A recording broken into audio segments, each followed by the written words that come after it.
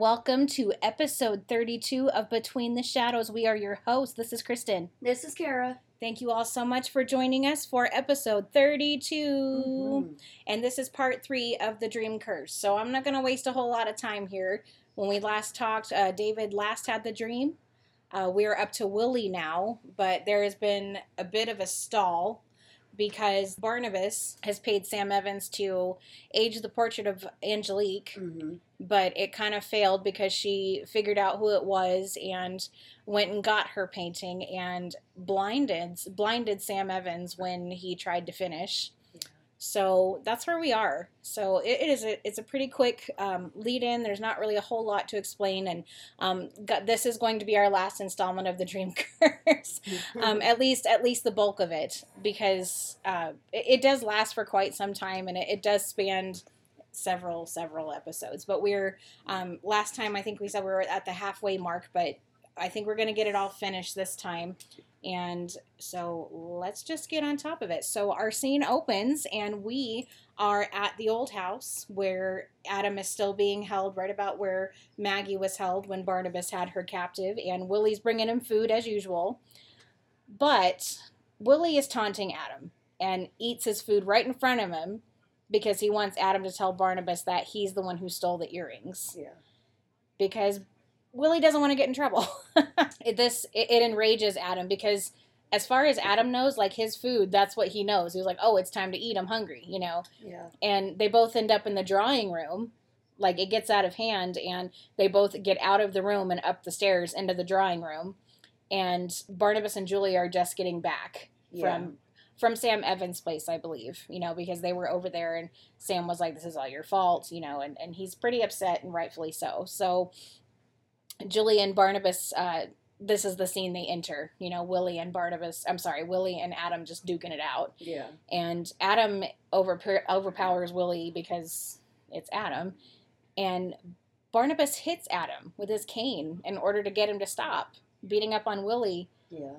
But Adam retaliates on Barnabas and, you know, puts his hands around his neck and, you know, the look on Adam's face when he, you know, once he got that beating from Barnabas, it broke my heart. It was so sad. Yeah. It's like he couldn't understand, but he knows what pain is. And for Barnabas, this one that he is so attached to be the one to inflict it, I think in Adam's mind, in as much as he can understand, it caused him like some mental torture, you know, more than anything because he loves Barnabas and that's who he knows, you know. Yeah. That's the one he's been attached to. And for Barnabas to beat him and cause him pain, you know, that was Adam's first run-in with something negative like that. And for Barnabas to be the one to inflict it, it scene kind of broke my heart a little bit. After he does that with Barnabas, Adam pretty much just runs out into the night while there's a storm overhead. And Barnabas decides that the best way to deal with Adam is to kill him at this point. They still haven't heard the message.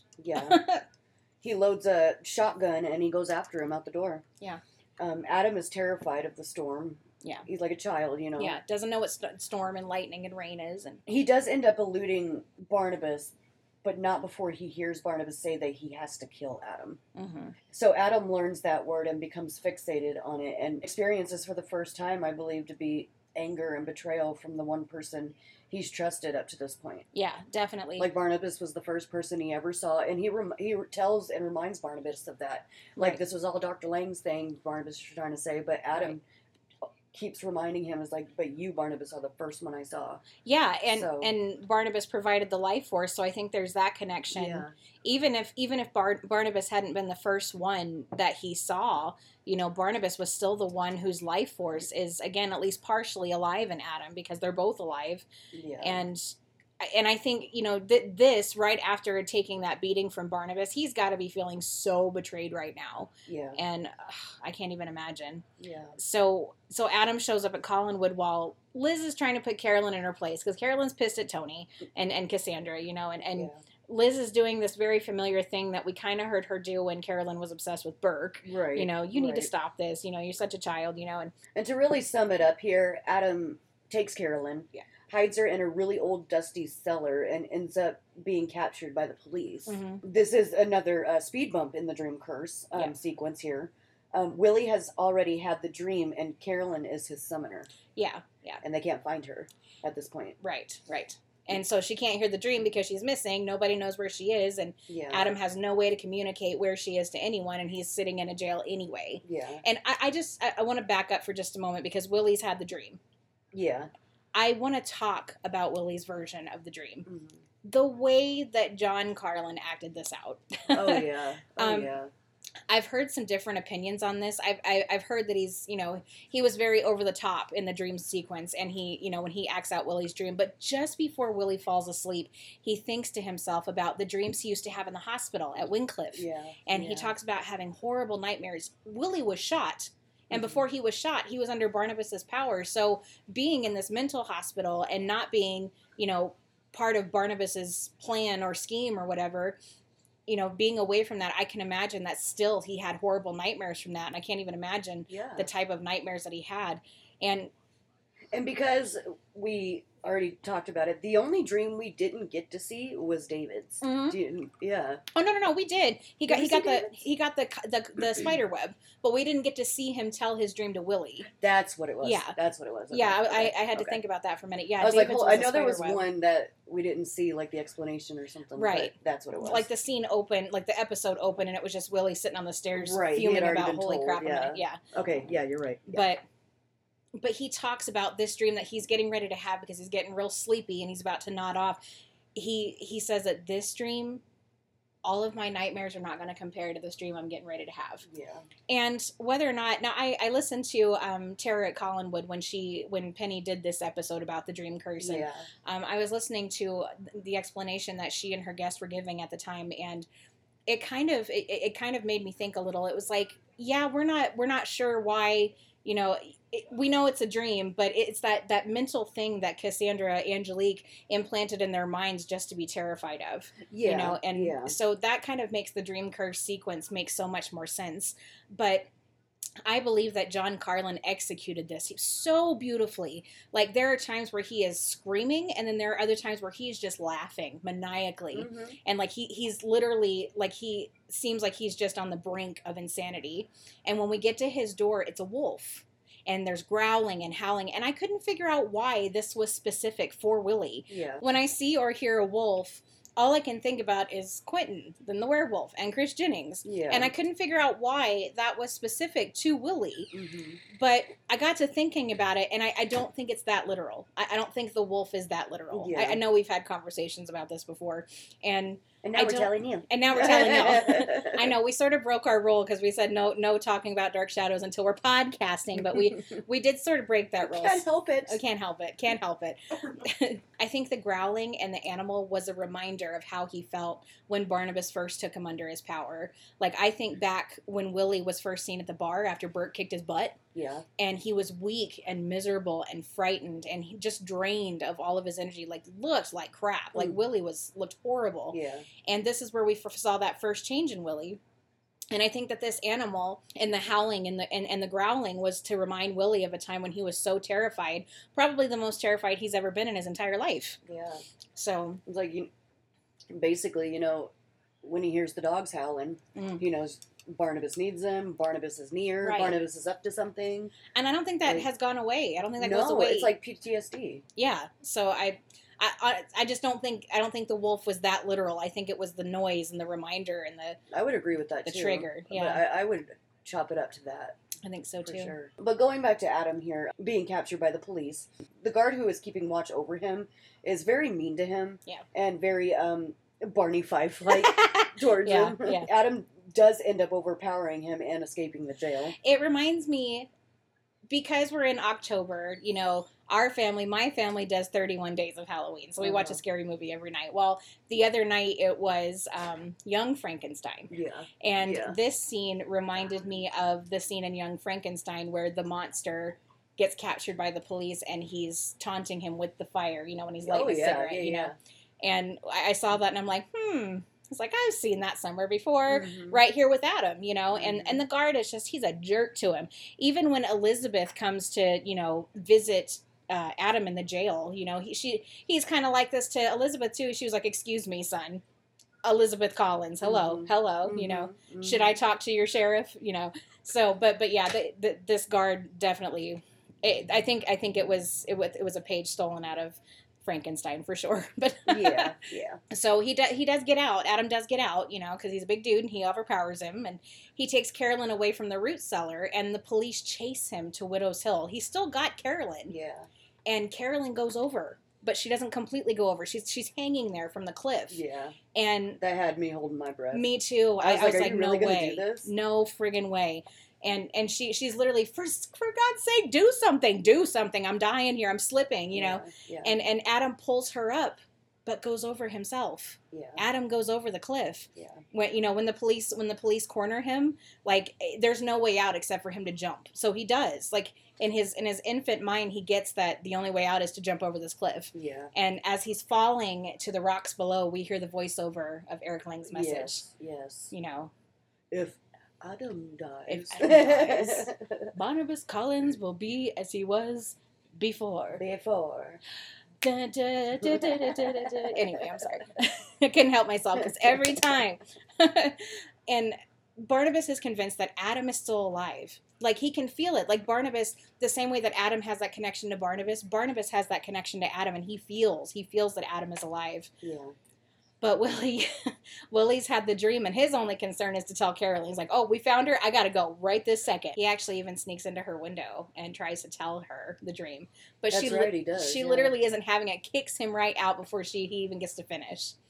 And so the next day, Julia calls Professor Stokes to help out with the dream curse. This is one of my favorite moments in all of this dream curse. Like, Stokes shines. He shines in this area here. I love it.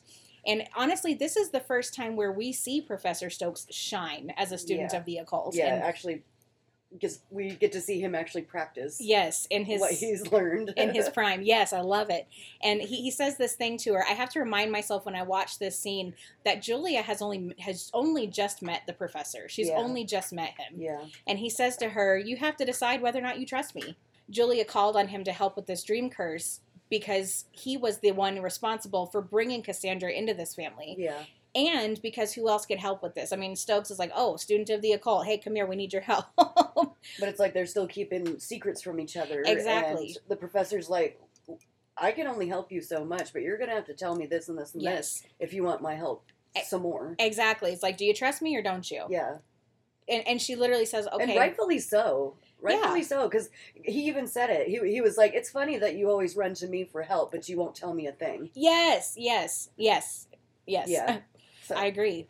At this moment, Julia is not entirely sure she trusts him. I believe that this is the point in time when Julia and others realize that the professor is actually someone who can be trusted. Mm-hmm. I mean, he has certainly proved himself worthy of their trust, and my personal admiration of him during this dream curse. Yeah. In my personal opinion, I believe that this was Timothy Stokes' time to shine as a dedicated student of the occult. I do. And there was even a point where when Julia did go to Stokes's to recruit his help. Yeah. And he was like, okay, just tell me what's going on. Tell me the whole story. Yeah. And then at the end of her spiel, he was like, I'm sorry, I can't help you. You didn't answer my question. This was that I literally just rewatched that again as we were preparing for this, but it was when the dream curse was all over and he's hidden Adam away. He and Carolyn have hidden Adam away in the West Wing, and she wants help. That's when it was. She wants help finding Adam, and he was like, "Okay, first you got to answer my questions because you didn't answer that. You didn't even do that yet." Yep. And when she quote unquote answers his questions, he was like, "Well, I'm afraid I can't help you." Yeah. And anyway, so he tells Julia that he notices a pattern with the dream curse, and if he is right, Carolyn will be the last person to have the dream before it reaches Barnabas. And he begins to tell Julia what he's discovered about the dream curse, but he needs to verify some details to make sure his assumptions and his calculations are correct. Yeah. So he produces a picture of Josette Dupre, and he suggests that the witch has a sense of humor because to start this dream off, she chose Josette who of course is the love of Barnabas Collins. Mm-hmm. But Julia is very quick to remind him, she's like, Maggie's not Josette, and this is not the same Barnabas of the 18th century. Yeah. But the professor suggests that they're interchangeable because they look and act the same. You guys are still telling that lie? You guys are still telling that lie? And there is a time that comes up very soon here where the professor, after he helps, Jeff Clark, who is actually Peter Bradford, 50-year-old spoilers, guys, sorry. But when, he sends him back, and Barnabas wants to go back too. And he's like, look, the only way I can send you back is if you lived back then. And he was like, and what if I told you I had? And the professor goes, well, that's one of the best kept secrets in all of Collinsport, So I think Professor had his suspicions, but. Oh yeah. He was just looking for clarification. Mm-hmm. Which he does so much. To his assumptions. Definitely. And he does that so often. It's like, I know the answer. I just want you to say it, because... Who am I? Exactly. Like I said, the Collinses were like a gold mine for the professor. Oh, yeah. And the professor gathers that Maggie Evans and Jeff Clark, neither were close to Barnabas, and they were the first ones to have the dream. Mm-hmm. But the third to have the dream, Eric Lang, was very close to Barnabas. And then Julia, who we have well established the exceedingly closeness to Barnabas. Yeah. Stokes asked the question, did Barnabas or was Barnabas going through a rough time when Eric Lang and Julia had the dream? And Julia remembers that Barnabas was in fact having a very difficult time when they both had the dream. Yeah. And when I think back to this, when they both had the dream, Barnabas was in a very transitional period in his life. Yeah. He was transitioning from being a vampire into a man and was going back and forth on, feeling the need for blood and feeling human. Yeah. And I can imagine this coupled with Victoria Winters turning down his marriage proposal. This was a very particularly difficult time for him. That too. And Barnabas fighting his hatred towards Jeff because of Vicky. Yes. And then overcoming that himself and being like, no, don't hurt him. Leave him alone. Exactly. He was going through a lot. Yeah, exactly. And so when Mrs. Johnson and David both had the dream, the crisis had sort of resolved itself. So people who were, the way that Professor Stokes says it, comparative strangers, had the dream. Mm-hmm. Mrs. Johnson and David, they weren't real close to Barnabas. He knew them, but not real close to him. Yeah. And now that Barnabas is having a difficult time again dealing with Adam, trying to figure out whether or not, do I kill him? Is this the best way to deal with him? What's going to happen to me? Yeah. Someone close to him has had the dream again, which in this case is Willie Loomis. Yeah. So this is the evidence and the assumptions and the calculations that the professor had come up with while he was questioning everybody who had had the dream, along with Julia's answer. Yeah. So now the professor has come up with a brilliant plan to have the dream curse change with Carolyn. And it is so brilliant. Yeah. It is so great. Yeah. They call Carolyn over, and they insist, like Stokes insists that Willie tell Carolyn the dream. Mm-hmm. And that she has the dream immediately, like this night. Yeah. And he plans to insert himself into Carolyn's version of the dream as her beckoner, so that he can come face to face with the witch in his own version of the dream instead of Barnabas. Like, take Barnabas out of the equation completely. I'll be Barnabas. Yeah. I'll be the one putting my life on the line instead of Barnabas. Yeah. And, so Stokes did put himself on the line in place of Barnabas. If the dream had reached Barnabas, it would kill him. But the professor thinks that since he's going to take Barnabas's place and be Carolyn's beckoner and have the dream himself, it would be his life instead of Barnabas. Yeah. So I wonder if Stokes had another ulterior motive when inserting himself into the dream curse. I mean, obviously this fascinates him, but... he does want to help wherever he can, but he was so eager to jump into the dream curse and involve himself, And I think this was an opportunity for him to experience a piece of the occult in a way that he never had before. And I think this also motivated him to want to help, I also kind of think it was for his own selfish interest, because we have already heard him tell Vicky, and Barnabas was in the room as well, about his past with Ben. Yeah. And all the studying he's been doing and trying to regather all of this stuff and information and diaries and stuff. And he knows that there was a witch in those midst with Ben and back in those days. Right. He knows all this stuff. He won't tell you, but he knows. Yeah. And I think that also has something to do with because I think he feels like this is an answer to what he's been looking for. Yes, yes, and I think he assumes or suspects that the witch that plagued Ben Stokes is this witch too. Yes, exactly. Yes, I agree. I think that had a lot point. to do with it as well. I agree. Good point. Whew. But it does work. It does. It does. The professor hypnotizes Carolyn in order to make himself her beckoner in her dream, just by suggesting it into her mind as she stares into his eyes. Oh, great, right? It reminds me of Somewhere in Time. Yeah. Christopher Reeves, you know, his character has been told by another very smart professor that he can travel back in time just by hypnotizing and suggesting to his mind. Your brain. Yeah. Yes.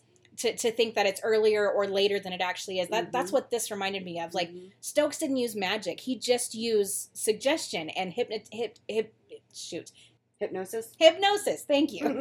I can't think. It's totally off topic, but quick bunny trail. But watching Doctor Who lately, there was an episode where the doctor took away his memory and his whole DNA and stuff, but he had that pocket watch just in case. Yes, and it brings you right back. The fob watch. Even like in Somewhere in Time with Christopher Reeves, he had that little penny in his little pocket just for a way to get back. Flash you back immediately. No, don't get me talking about Doctor Who. I'll talk all day about it with you. But I kind of feel like that's what's You're Stokes right. is Yeah. doing. I mean, like inserting himself somewhere else by manipulation and hypnosis and whatever. I hesitate to say it, but I'm going to say it anyway. I kind of wish I had some kind of experience with hypnosis. Nobody's ever tried it on me that I know of. I've definitely been interested for sure. Just definitely. Because I think that's all psychological. I don't think there's any black magic or witchcraft to do with that. I think it's all and it holds up because Stokes was never manipulated. Like he was too strong to fall, to be manipulated or hypnotized, really, unless he was willing. But he was he's too strong of a character. Even Julia, almost, for that matter. Right. She's just too strong of a character and personality to fall for that. Exactly. And I don't know. I think Stokes is kind of a reason to watch Dark Shadows. He's one of the many reasons to watch. Dude, Thayer David. I mean, he was incredible, and my God, I mean, wow. Every character he brought to the screen in Dark Shadows, he fully 110% committed. And he left his mark for sure with every character. Oh my gosh. And he had some of the best variety of characters on the show. Yeah. Between Patofi and Ben and Elliot. And Sandor. Thank you. Yeah. Yeah. Praise, yep. So Stokes immediately has the dream afterwards. Now I'm sorry, let me back up just a second. After Carolyn has the dream, she tells the professor, and professor finds out it worked. Oh, he is so proud of himself, so satisfied. The look on his face, his smile, smirk. Yes. He was like, well, hell yeah. Yeah. I can't believe that worked. But then he immediately gets somber again, and he goes, okay, I got to stop congratulating myself. The real work starts now. Yeah. So now you're in it. Yeah, so he makes himself just fall asleep at the drop of a hat, you know. And for him, it's a very lucid dream. Yeah. Very lucid. And he makes his beckoner speak. He won't open the door until he hears his voice. Yeah. And his beckoner is Sam Evans. Mm-hmm. And he doesn't let Sam lead the way. And rather, he walks to the door himself, opens up the door, and literally kicks Sam out. Goodbye. Yeah. Closes it, locks it. And before Sam even has a moment, Stokes says the riddle himself through sight and sound and faceless terror. Yes, oh my gosh. And he stands in the corridor and he waits. Mm-hmm. He waits for the witch. He doesn't go to the door. He hears the tinkling music, won't let it faze him. He waits and says, come out wherever you are. Yeah. He's like, I'm ready for you. And... And he calls to her, and he's like, I'm waiting. Here I am. And a door opens, and there is not Cassandra, Angelique. In her period clothes. Yes, and her long, gorgeous blonde curls. Oh, my gosh. And that gave me shivers. Yes. Oh, my gosh. And I love this showdown between Timothy Stokes and Angelique. Gosh. And so I think, here, in my opinion, and maybe there's proof of it later on, but my opinion, I think Angelique showed up as Angelique and not Cassandra because Professor knew Cassandra. And I think maybe she was trying to throw him off the trail. But I think she kind of screwed herself because I think Stokes was looking for Angelique because he knew that she existed. Yes. And I don't think she knew that, but anyway, so either way, whether she showed up as Cassandra or Angelique, she was screwed either way, I think. No one's really been able to stump her and trick her and Yeah. put her plan in at a stalemate. Yes. Like Stokes did. Yes. Nobody ever did that. Definitely. She tries to break him and break him down and make him question himself and make him cave to her, but he won't do it. Mm-hmm. She tries to get him to look behind the doors and he won't. And he believes, he's like, well, this is all power of suggestion. If I say it's not going to happen, it's not going to. Yeah. And he's right. You know, she tries to convince him that he has been Ben Stokes this whole time. And she said, I can make you. He was like, well, Ben was ignorant. I'm not. She's like, I can make you as ignorant as Ben Stokes. And he was like, no, you can't. You can't. Mm-hmm. And I think he gets very, very slightly tripped up. Just a little bit when he looks into her eyes. But he very quickly looks away so he doesn't get lost in them, you know. And why won't you look into my eyes? Because I don't trust him. So she draws the pitchfork in his hand and tells him that he will look behind the doors. And she tells him that if he refuses, he will be left there for all eternity. Yeah. A statue amidst all this ruin. And just for a slight second, it looked like it had worked, but he closes his hand. He goes, Cassandra? And she's like, excuse me? You know, didn't expect him to do that, you know? I mean, it seemed like the spell works for just a second. She turns around to go, and Stokes shouts out after her, Cassandra Collins, you know? And, ooh, man, I was like, yeah, Professor, yeah. He's got the high ground. And she just says, go to the door, and he says, no. So she says, your heart's beating faster and faster. She goes, no, it isn't, because I won't allow it. Yep. So she says, you are mute. You can't speak. Just raising her voice a little bit every time.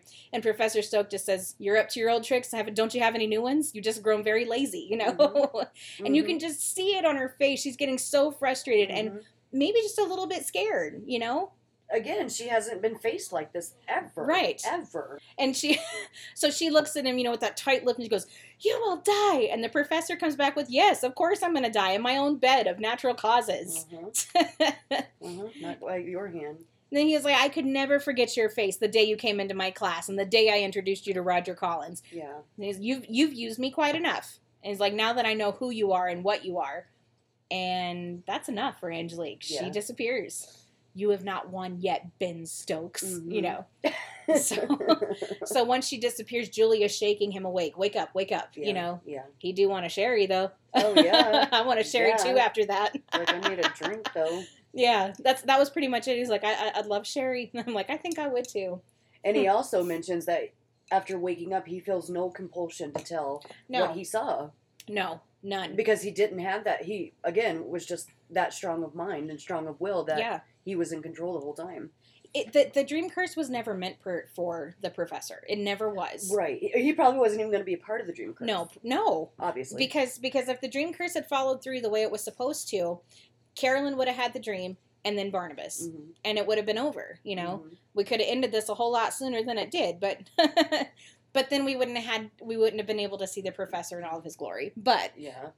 But he stopped the dream curse dead in its tracks. Yeah. And he felt so satisfied at the end that he had won. He had faced the witch with very little to no fear at all and had beat her at her own game. Yeah. And this is the moment where Professor Stokes became my very favorite person in this whole series. What a freaking badass, dude. I love it. Although he says, you know, he's like, yeah, this is, you know, we've done this. He's like, but they have to look at this like a war, and that it'll only be a matter of time before the troops are rallied again. You know? He was like, this ain't the end. You won the battle, not the war. Yeah, exactly.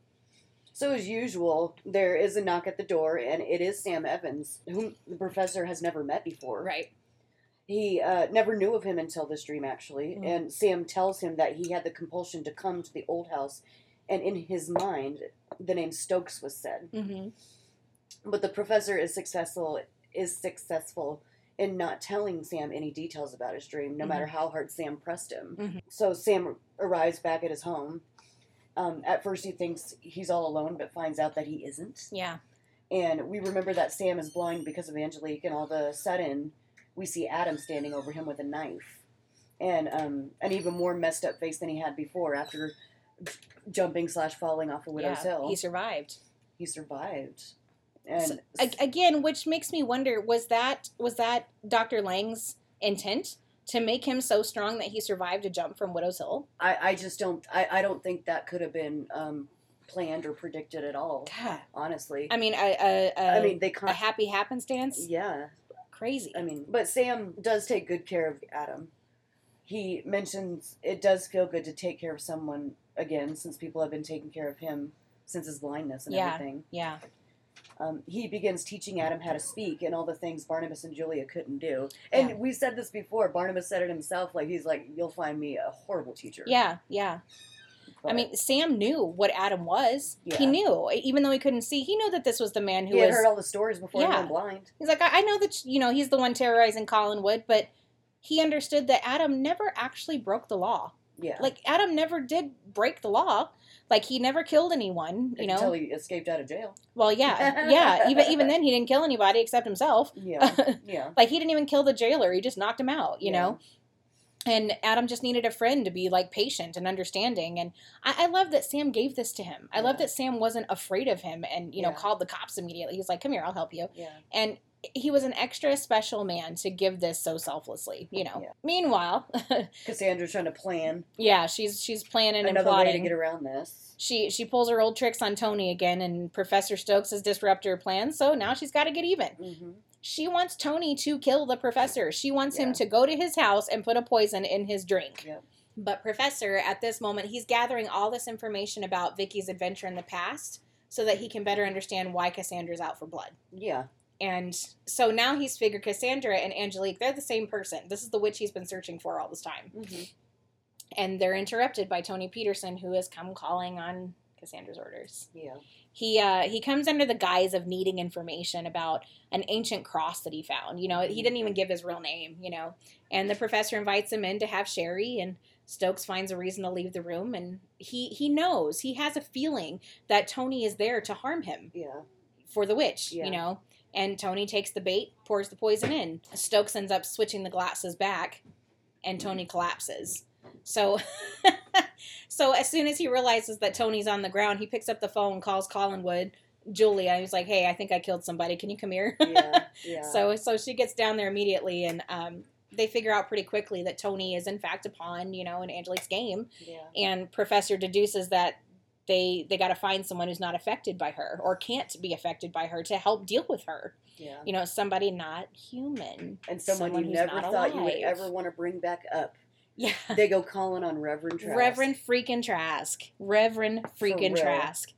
And but they're kind of right. I mean, he's not human. He's no longer alive. So Cassandra can't really have any power over him. Yeah. And he's likely to come back to right this wrong that he did so long ago. Mm-hmm. So thanks to Ben's journals, they have a little to go on to find out where Trask is buried, but some lines are missing. Yeah. But it's as if Ben Stokes stepped through time and wrote on the pages through Timothy Stokes. Like he was putting the pen to the paper and just all of a sudden started writing. Yeah, the blank space. And Julia's like, you did that on purpose. He's like, I promise you I didn't. Yeah. But I think because Stokes is so open to that, Ben was able to step through the centuries and help, because we all know how Ben Stokes felt about Trask. Mm-hmm. Like he was, wouldn't even call him Reverend, Yeah. And they discover where Trask is walled up. Not buried. But not buried. He is walled up. He's not even a little buried. And right about this time, once they figure out where they got to go, Tony wakes up embarrassed and wants to hang his head and leave. And but Professor has other plans. He wants to he wants Tony's help to contact Trask and to tell Cassandra that her plan worked, so that the professor can be more free to move, and have time to fight her. Yes. Like go back and tell her I'm dead. Tell her the plan worked. So that's what he does. And they do end up having the seance. It's Stokes and Tony and Julia. Mm-hmm. In the basement of the old house right in front of the alcove. Did Willie participate? No. Okay, I couldn't remember. Mm-mm. But Tony is the one that Trask speaks through, and the wall of the alcove where Barnabas walled him up begins to crumble. Yeah. It begins to move, and it starts to crumble, and it reveals a skeleton. Jack. A Skellington, yep, Jack Skellington, baby. Jack Skellington. It's almost Halloween. I know. This is Halloween. And it reveals a skeleton. I can't say that word without. It reveals a skeleton, and a few moments later, the skeleton disappears. And the professor wanted to summon Trask to take care of Cassandra and right his wrongdoing back in 1795. Stokes says this thing. He was like, Reverend. He was like, come to us. He was like, I know my. He was like, you knew my ancestor Ben Stokes. He wouldn't call you Reverend, but I'm willing. Yeah. You know, take Yeah. care of this, please. But when Trask finally does show up, he's interested in one person. Only one person when he comes back. He attacks Barnabas as soon as he returns. Yeah, yeah. He traps him in the alcove where he was for 200 years, and Julia keeps looking for him and assumes he'll find the note she left to come to Collinwood to find him. But she goes there like at least 2 or 3 times that we see and to check. Picks up the note and the note's still there, and Willie's like, I don't know. I mean, he just disappeared. I mean, he's probably gone. Yeah. On a trip or something. Yeah, or out getting something. Who knows? Yeah. So there's literally no one around to save him. Yeah. Again, and he is purely human now thanks to Adam, and this could very well kill him if someone doesn't find him. I want to talk about something here real quick. It's a theory that I've had, and I don't base this. This is pure, what do they call it in court? Conjecture? Mm-hmm. Speculation. But Trask was able to wall him up in that alcove. Like, Trask was very tangible at this time. Like, you could literally reach out and touch him. Yeah. My question is, did he use Tony's body yeah, to do was it Tony's body? Was it Tony's body and Trask's spirit? I've been thinking about that, studying for this episode and wondering about that. And I kind of think that Trask, his spirit, I think he used Tony Peterson to accomplish all the things. Because later on, he gets Cassandra too. Yeah. You know, he ties her up to the tree. He does this. He's very tangible. He can do this. It's not that far-fetched. It's really not. Because in these moments when we see this, we don't see Tony at all, you know? And it just, I don't know. It's something I wondered about. It's a very good theory. And it's pretty interesting to me that Trask was more interested in getting revenge on Barnabas than he was to get Cassandra.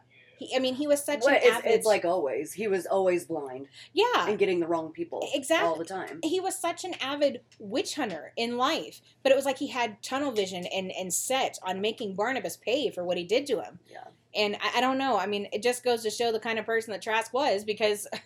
Yeah. It was like, oh, so you're not true to what you say. I don't know.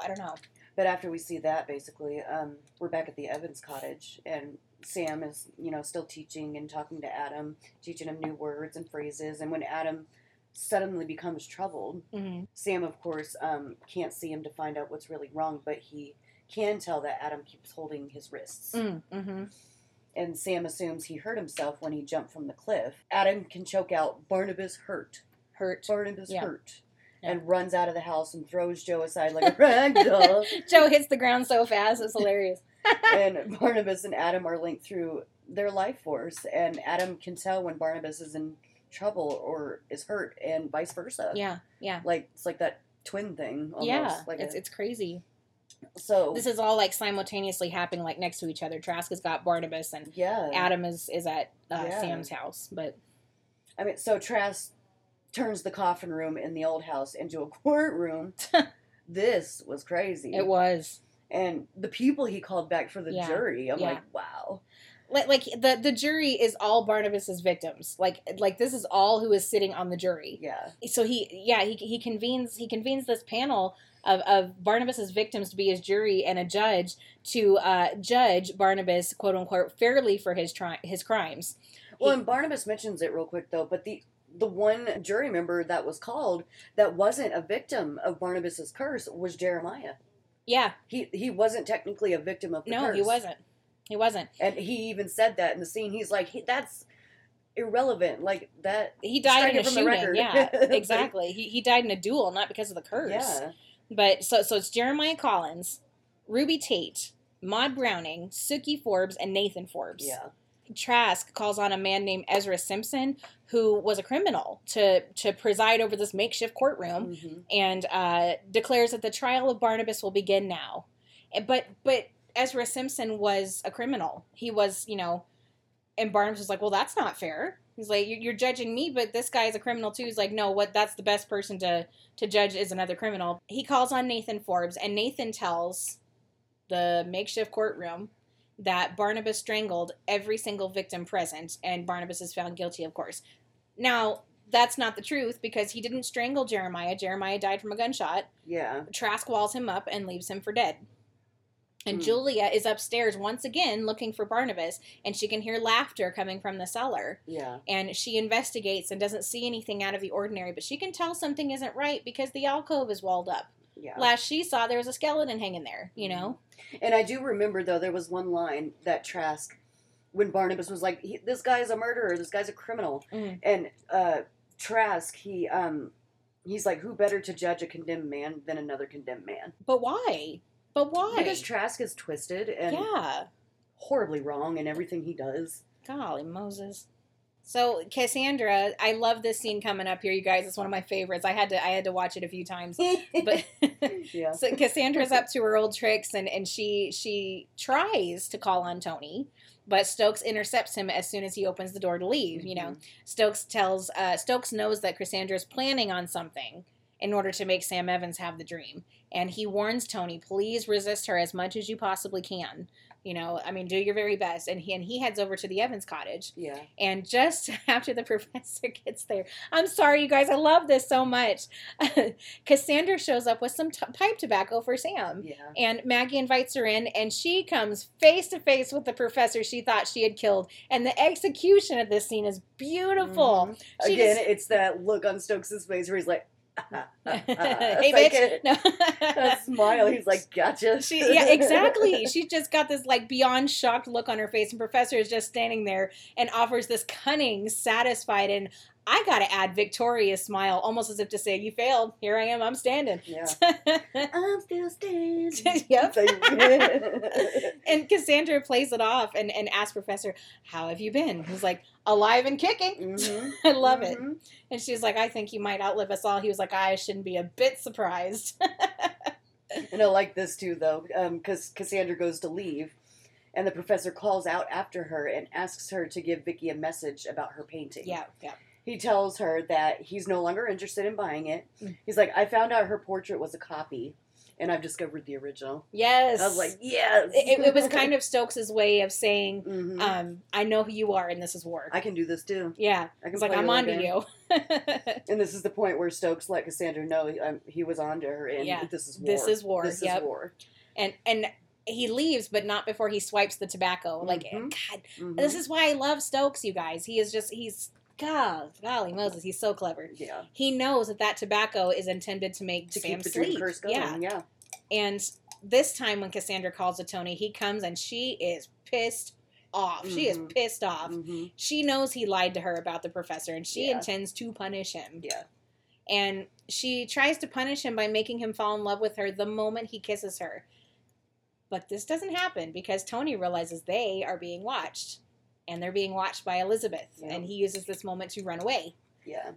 And, Elizabeth wastes no time in confronting Cassandra about it. No, she never does. Especially after she's been on Carolyn about this already. And then when she actually does see it, she's on her right away. She causes Elizabeth to be consumed by the thought of death. More than that, her own death. Yeah. Like, just obsessed with the thought. And this becomes a thing for quite some time throughout the show, for a while. So this scene reminds me way back in the beginning with Laura, when she goes to confront Laura Collins after she catches her and Burke together. Yeah. And Laura causes her to be catatonic, and she has to go to the hospital. Well, the same thing happens to Liz. She becomes very obsessed with her own death. Yeah. And eventually becomes hospitalized. And so it kind of reminds me of that. And once again, Carolyn is going to be put in charge again. But this time, Carolyn is just a little bit older, a little bit more mature, and she does a much better job this time. She did a great job back then, too. But this time, I feel like she does a pretty fantastic job. 18. She's 20, 21 maybe now. And she's been through some stuff, man. She's been through some stuff. She's dealt with some stuff. And yeah, exactly. She's maturing. Agreed. And it definitely shows throughout the entire show. Yeah. So we flash back to the cottage. Maggie's there, and, she notices that the package at first that Cassandra left for Sam is gone. She's like, I left it right here on the table. Yeah. But then she gets to, she goes into her purse, and she discovers the mysterious earrings again. Yeah. And she puts them on and suddenly feels compelled to go down to the old house again. And Joe has gone to the Blue Well to try to get Sam to come home. He's out drinking with his friends. Yep. But a sober Sam, though. I love. Yeah. I love that he's still a recreational drinker. Sam, yes. Yeah, agreed. And he runs into Willie and beats the crap out of him for trying to see Maggie. Yeah. And he storms off, and Willie comes into the cottage anyway. Mm. And Maggie attempts to attend to Willie's face, and Adam comes in and sees the scene and says, "Willie bad. Willie bad. Yeah. Willie bad." Poor Adam. Oh. It's so precious, though. I mean, you know, it's because it's like a child. It's, Yeah. You know, Willie, Barnabas hurt. Willie bad. Willie bad. Yeah. It's so pitiful, and Yeah. you know, but Yeah. but Willie tries to diffuse the confused Adam. Yeah.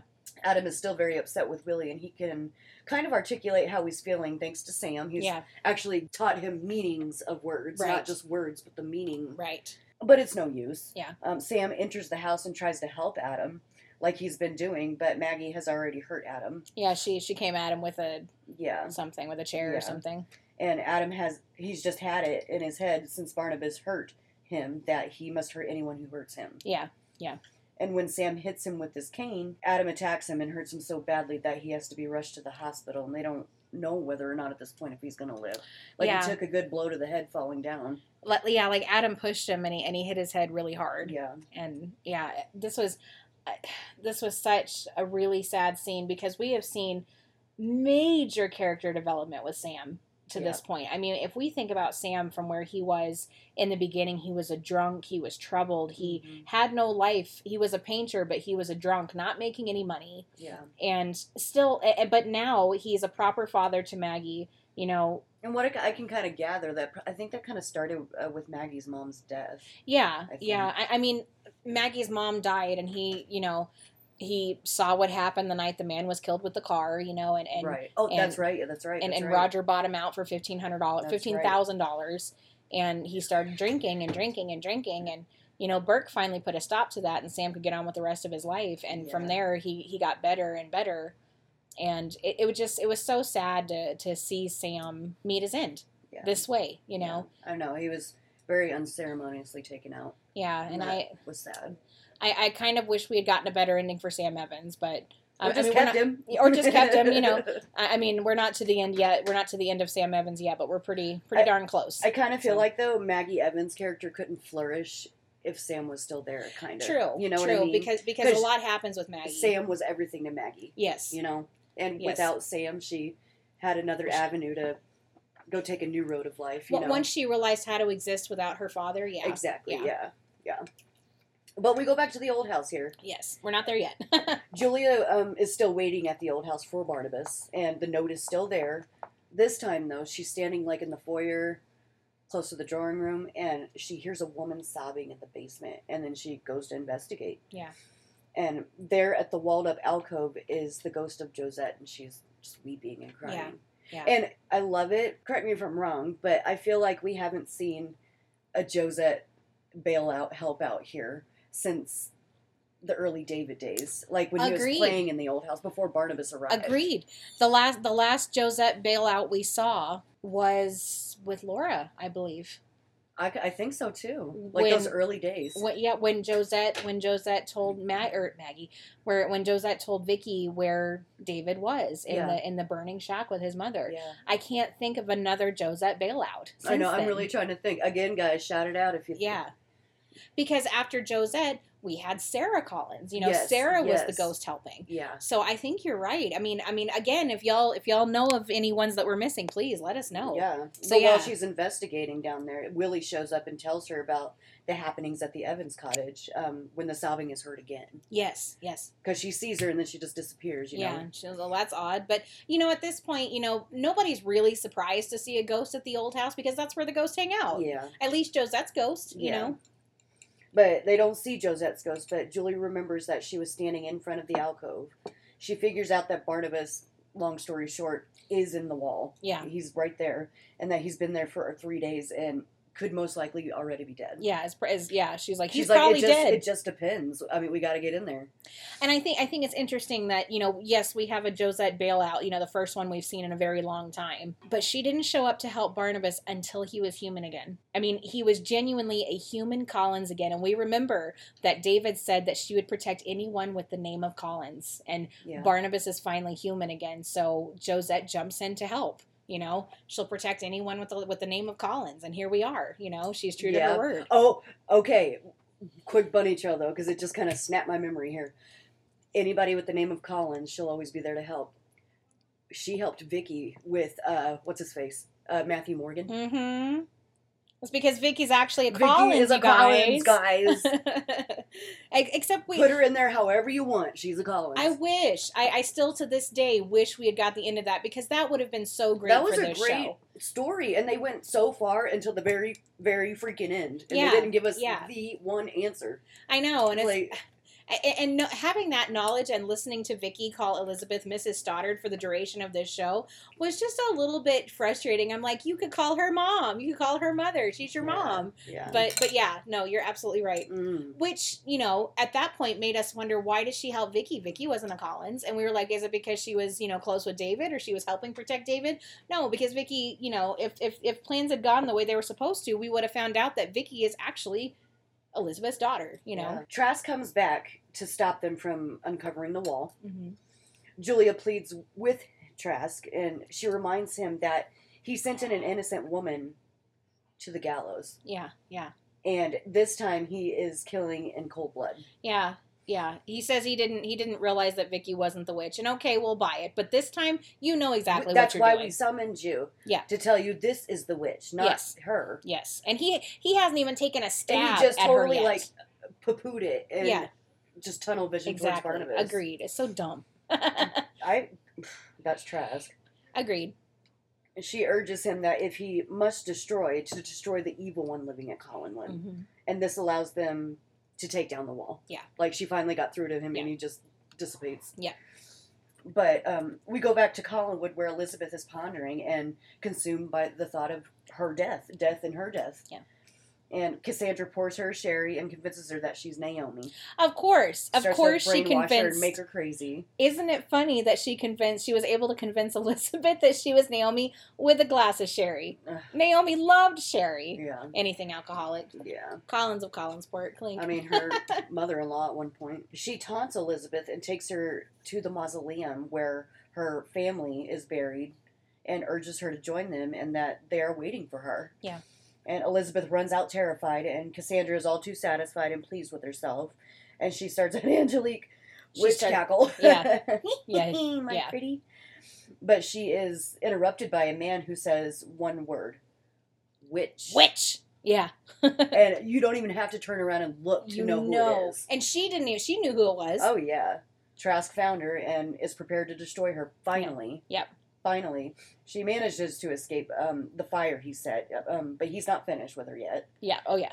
But for now, she's safe. Yep. So So from here we go to the Collinsport Hospital, Yeah. where Sam is. You know, like we said, he's not gone yet. He's suffered a pretty bad concussion, and he's in pretty bad shape. And Joe feels responsible because he stormed out on Maggie because he was angry with her for seeing Willie, you know? You know what? I kind of held Joe a little responsible for it, too. Yeah, yeah. I kind of agree with you. I Joe, I love Joe. He means so well, but he is too... He's kind of a meathead. He's too knight in shining armor.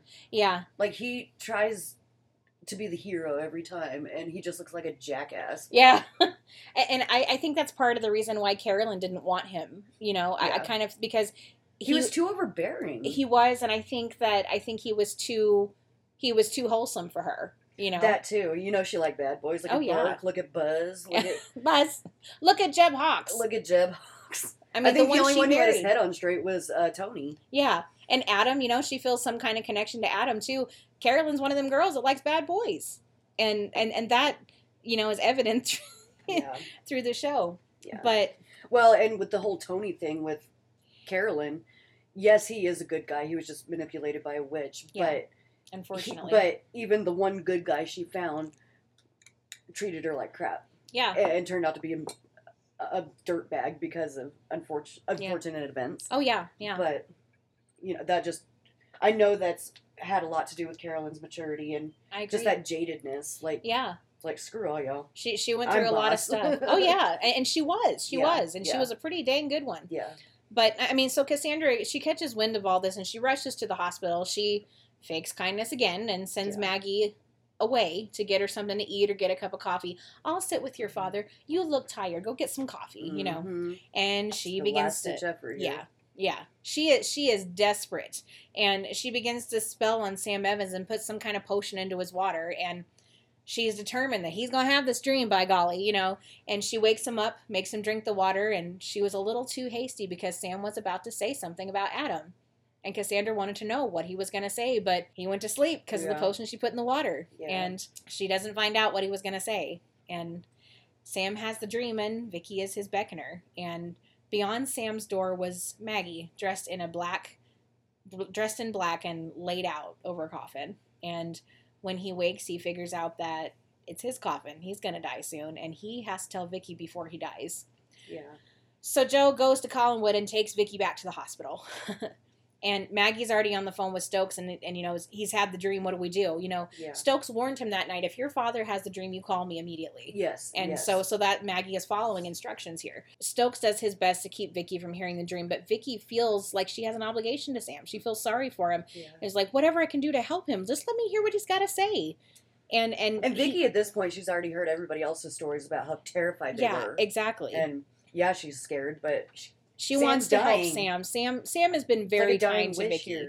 Like she, ever since the beginning, even when Sam was a drunk, he's been very, very kind to Vicky. Yeah. When she wanted to hear the story about Betty Hanscom, Sam told her everything that he knew, and said, "Here, take the painting. You know, here's what really happened in that manslaughter case." He was come over for dinner. You know, he was so kind to her, and Vicky just felt like, whatever I can do to help him. You know. Yeah. And he only gets about halfway, and he dies. Sam dies before he gets to tell her the dream. Yeah. And I know that Vicky was only there because she was the next recipient of the dream curse, but I felt it very touching that she was there for Maggie when her dad died. Yeah. Yeah. And Maggie was her very first friend in Collinsport, and they were always tight. And I really feel like this scene showed the love between the two of them. You know, they always said, "My best friend Maggie, my best friend Vicky." You know. Yeah. Sorry, Carolyn, you're the head woman, so you're kind of out of our league. You're rich. Pretty much, yeah. That's pretty much. And I felt bad for Carolyn because she really didn't have a whole lot of friends in that regard. Get in, losers. We're going shopping. Exactly. but I did appreciate the love between Maggie and Vicky, and Maggie was pretty torn up when Vicky exited too. You know, so. Well, and back to Elizabeth. She's at a point right now where she pretty full on thinks that she is Naomi, and refuses to believe anything else. Yeah, and Cassandra has convinced her, but Trask comes after her and ends up tying her to the tree where he had tied up Vicky all those years ago, and exorcised the demons from her. Yeah, he is successful in banishing her from existence. Yeah, Barnabas and Julia find his skeleton back in the alcove at the old house. But Liz hasn't recovered. Yeah, that was a thing I could never figure out, is when Cassandra Angelique was banished when Trask exorcised her. Yeah. Why the spell still stayed with Elizabeth. I know. Why it didn't go away. It's kind of like with Barnabas's curse. Like, if he were to be destroyed, everything, they would just forget. You know, like a blank memory. But I never could figure that out. Yeah. And that's sad. She even goes so far as to take the same poison that Naomi took, but thank God that there has been medical advances and she survives. Yeah. And we learn now that the poison that Naomi took so long ago was nightshade. Yeah, they don't. I think Julia even says they don't even use this anymore. Yeah. Like this isn't. We don't even use this anymore. I don't even know where she got this. They don't need to use it anymore. Yeah. Like we were saying, advanced medical advances. Yeah. But it's like, we don't even know where she got this, you know? Angelique. Yeah. She probably brewed it. Probably. No, I'm joking. Yeah. She probably had some left over in her sewing room at the old house, you know. Yeah. But I don't think we knew that before this point. We didn't know that Naomi took nightshade. We never found out what it was. Yeah. Julie, as a doctor, she's like, it was nightshade, you guys. Yeah.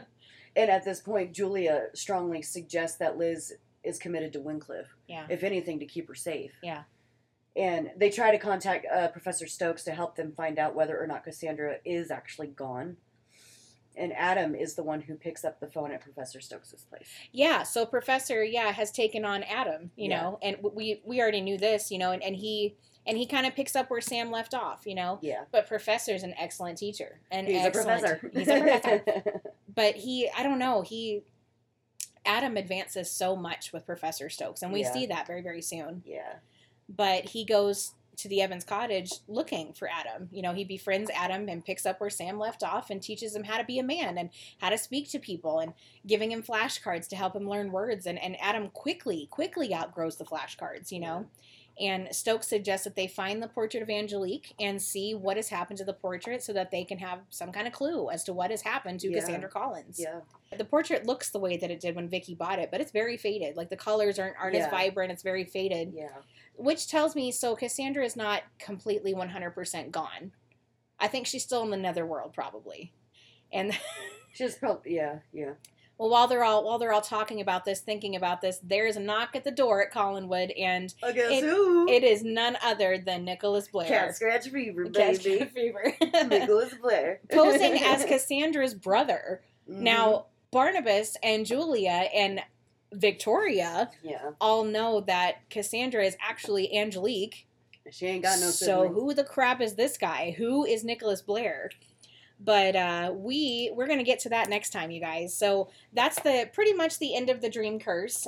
We are going to wrap it up 100% completely next time we talk. But we are pretty much at the end of the Dream Curse. We're just going to finish up the last few things next time we talk.